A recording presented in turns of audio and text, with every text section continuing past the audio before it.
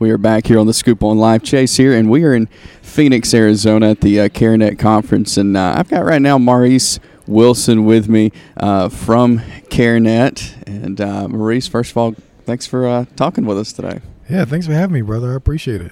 So you work closely with discipleship with CareNet, and so I want to pick your brain a little bit on this topic of discipleship, especially how it works in pregnancy centers in the pro-life world. So if you had to define what discipleship was in a pregnancy center in the pro-life world, how would you do that? Yeah, so pregnancy centers, first of all, I appreciate the question. Pregnancy centers are great introductory points for people who are facing unplanned pregnancy, women and men. I'm careful to say women and men because I think it's important to nuance the conversation well in that way. These are typically our primary clients, but our first clients, I should say. But men are clients as well because they are fathers. And so the pregnancy center is a great introduction for evangelism, but I draw a distinction between evangelistic efforts and discipling efforts. The local church is where discipleship ought to take place. I would even argue the local church is the seat of discipleship, and that the local church is the place where people are actually regularly doing intentional spiritual good to others for the sake of the Lord Jesus. And so, so a comment that I've found to be helpful has been, if someone was to say, I am a follower of Jesus, and that person is not helping other people follow Jesus, then I really don't know what that person means when they say, I'm a follower of Jesus, right? Yeah. Because the goal of following Jesus is reproduction of followers of Jesus, i.e. making disciples. Yeah, that's really good. And I know within, like you mentioned, within pregnancy centers, it's not always their job to disciple, but it's the job of the local church. So how do you see that happening? How can that happen, with a church working with a pregnancy center and vice versa to make sure that discipleship is happening?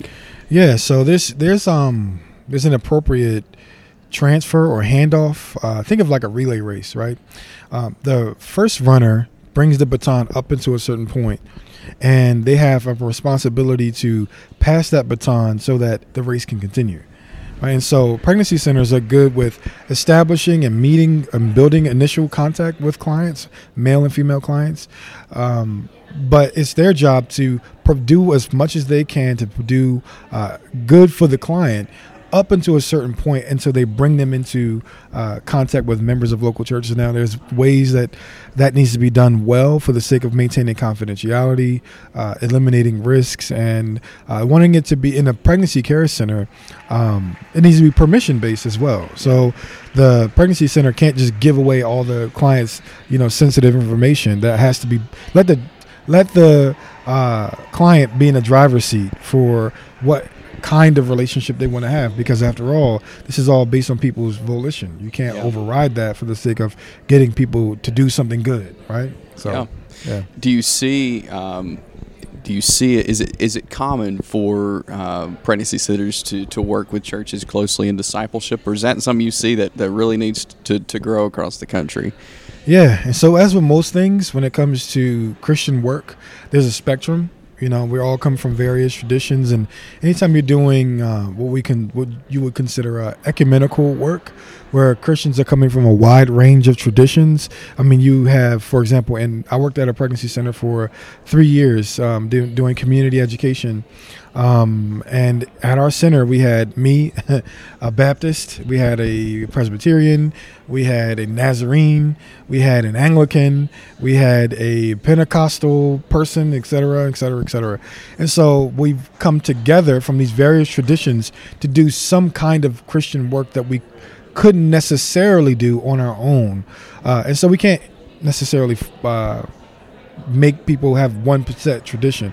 Yet at the same time, each Christian tradition should have some principle of local church discipleship. And so it's important for us to navigate that conversation well. Yet, again, the local church is a place where discipling ought to actually to take place in meaningful ways. I don't know if I answered your question fully. That was really good. And discipleship is so important, in life, in my life, in your life. Sure. We wouldn't be where we are right now if people didn't take time Amen. to disciple us. So, if someone listening right now is thinking, well, I want to disciple someone, maybe someone that's been through a crisis pregnancy, what are ways that can go about to do that? Yeah, and so one of the great things about CareNet is that we want people to be trained, right? And so as we talk about making sure that we are building those bridges of passing that baton, well, we want to pass that baton to people who are trained partners. And so what CareNet has developed is what's called Making Life Disciples. So Making Life Disciples is a 12-week, 1-hour training session that takes place within the context of a local church, not at the center. So this is kind of like inside baseball, if you will. Yeah. It's preparing the church members to be able to facilitate and receive conversation and receive the clients who come from the pregnancy center. So I didn't say this earlier, but my position currently at CareNet is Discipleship Connection Specialist.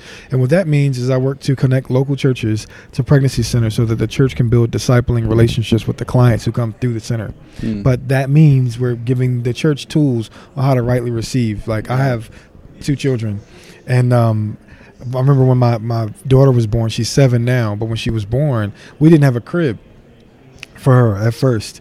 And so we just had this bassinet. And my wife kept thinking, she's like, I'm in my nesting phase. I'm nesting. I'm like, okay, you a bird or nah? But she said, but what she was trying to say is that I need to have things set up so I can rightly receive this baby in our home. Yeah. And so what we're saying is that if we're going to, as precious as life is, not just the baby, but the person, the whole person, then we need to have training to be able to have clients being able to be received well. And so we're desire to come alongside local churches and connect them to centers. And like you said, many of the centers are actually supported financially by local churches. But what we want to be careful, and I want to be careful to say this too, is we don't want to come simply hands out. Typically when churches see pregnancy centers coming, they know they're going to request some money for this roof or this patio or a baby bottle or whatever. Yeah. And so those things are great, cool, praise God for that.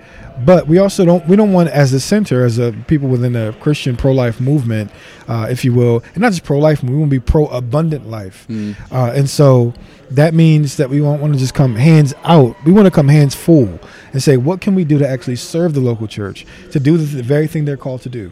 Yeah. Right? I'm reminded of in Galatians where Paul is talking about how he spent time with the other apostles and they were kind of examining him and his ministry.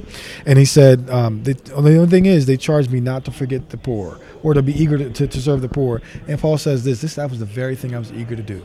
And so we want to come alongside churches and say the very thing you should be eager to do is make disciples and share the gospel so that men and women who are far from the Lord Jesus can actually come to know him in a saving relationship. But that can't happen if people are not actually both teaching and modeling.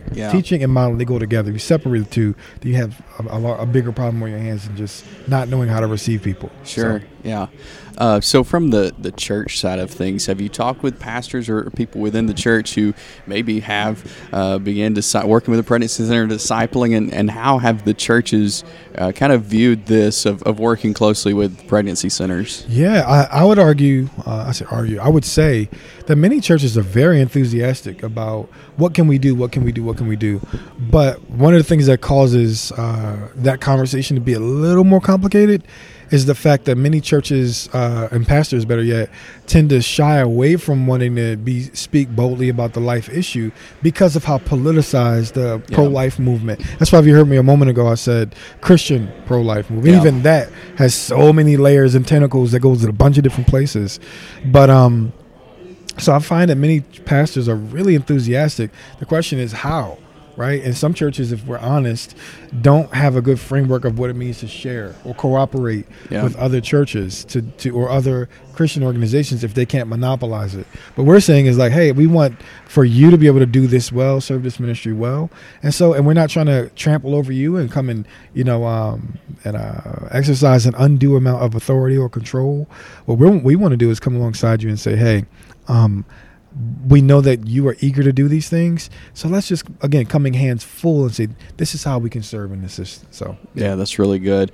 Well, Maurice, thank you for what you do. Thank you for talking with us, sharing with us today. And sure. Man, really good stuff. Just appreciate your time. Amen, brother. Thank you so much. And at the end of our CareNet conference, for those who are listening, I'm actually transitioning roles from discipleship connection specialist to fatherhood and family program manager.